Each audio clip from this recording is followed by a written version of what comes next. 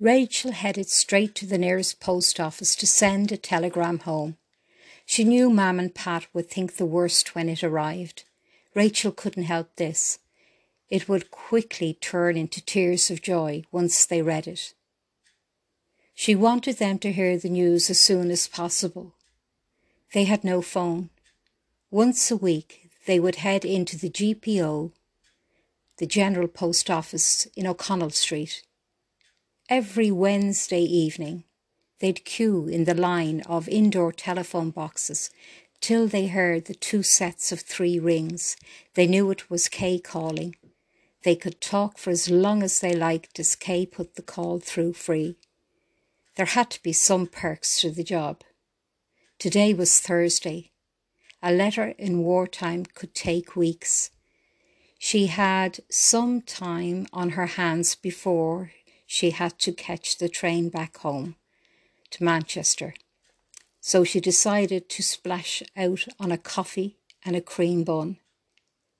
Heading into the cafe, she remembered the day her family had spent after they met her off the boat, and her mum had shouted them all at tea and scones.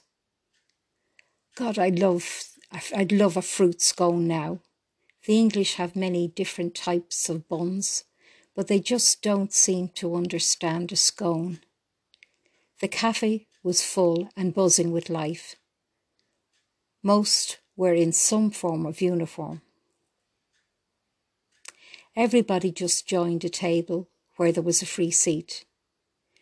Rachel joined a table of an elderly couple. As soon as she sat down, they began to chat to her. Ah, Irish, she thought straight away.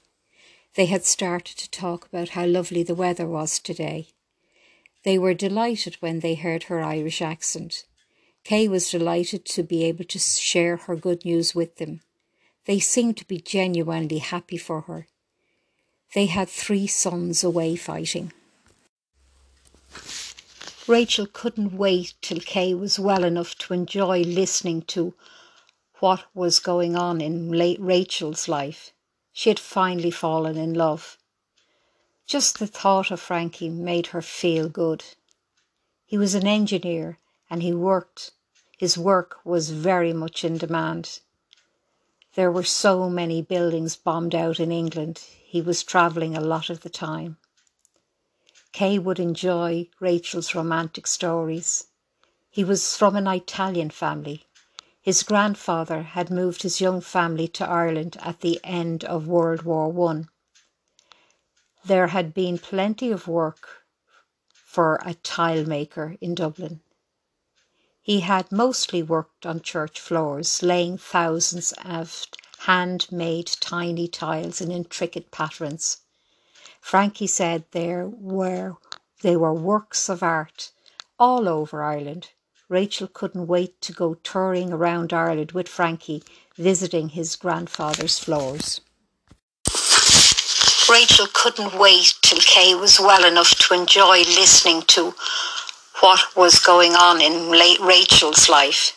She had finally fallen in love. Just the thought of Frankie made her feel good. He was an engineer and he worked. His work was very much in demand. There were so many buildings bombed out in England. He was travelling a lot of the time. Kay would enjoy Rachel's romantic stories. He was from an Italian family. His grandfather had moved his young family to Ireland at the end of World War I. There had been plenty of work for a tile maker in Dublin. He had mostly worked on church floors, laying thousands of handmade tiny tiles in intricate patterns. Frankie said they were works of art all over Ireland. Rachel couldn't wait to go touring around Ireland with Frankie, visiting his grandfather's floors.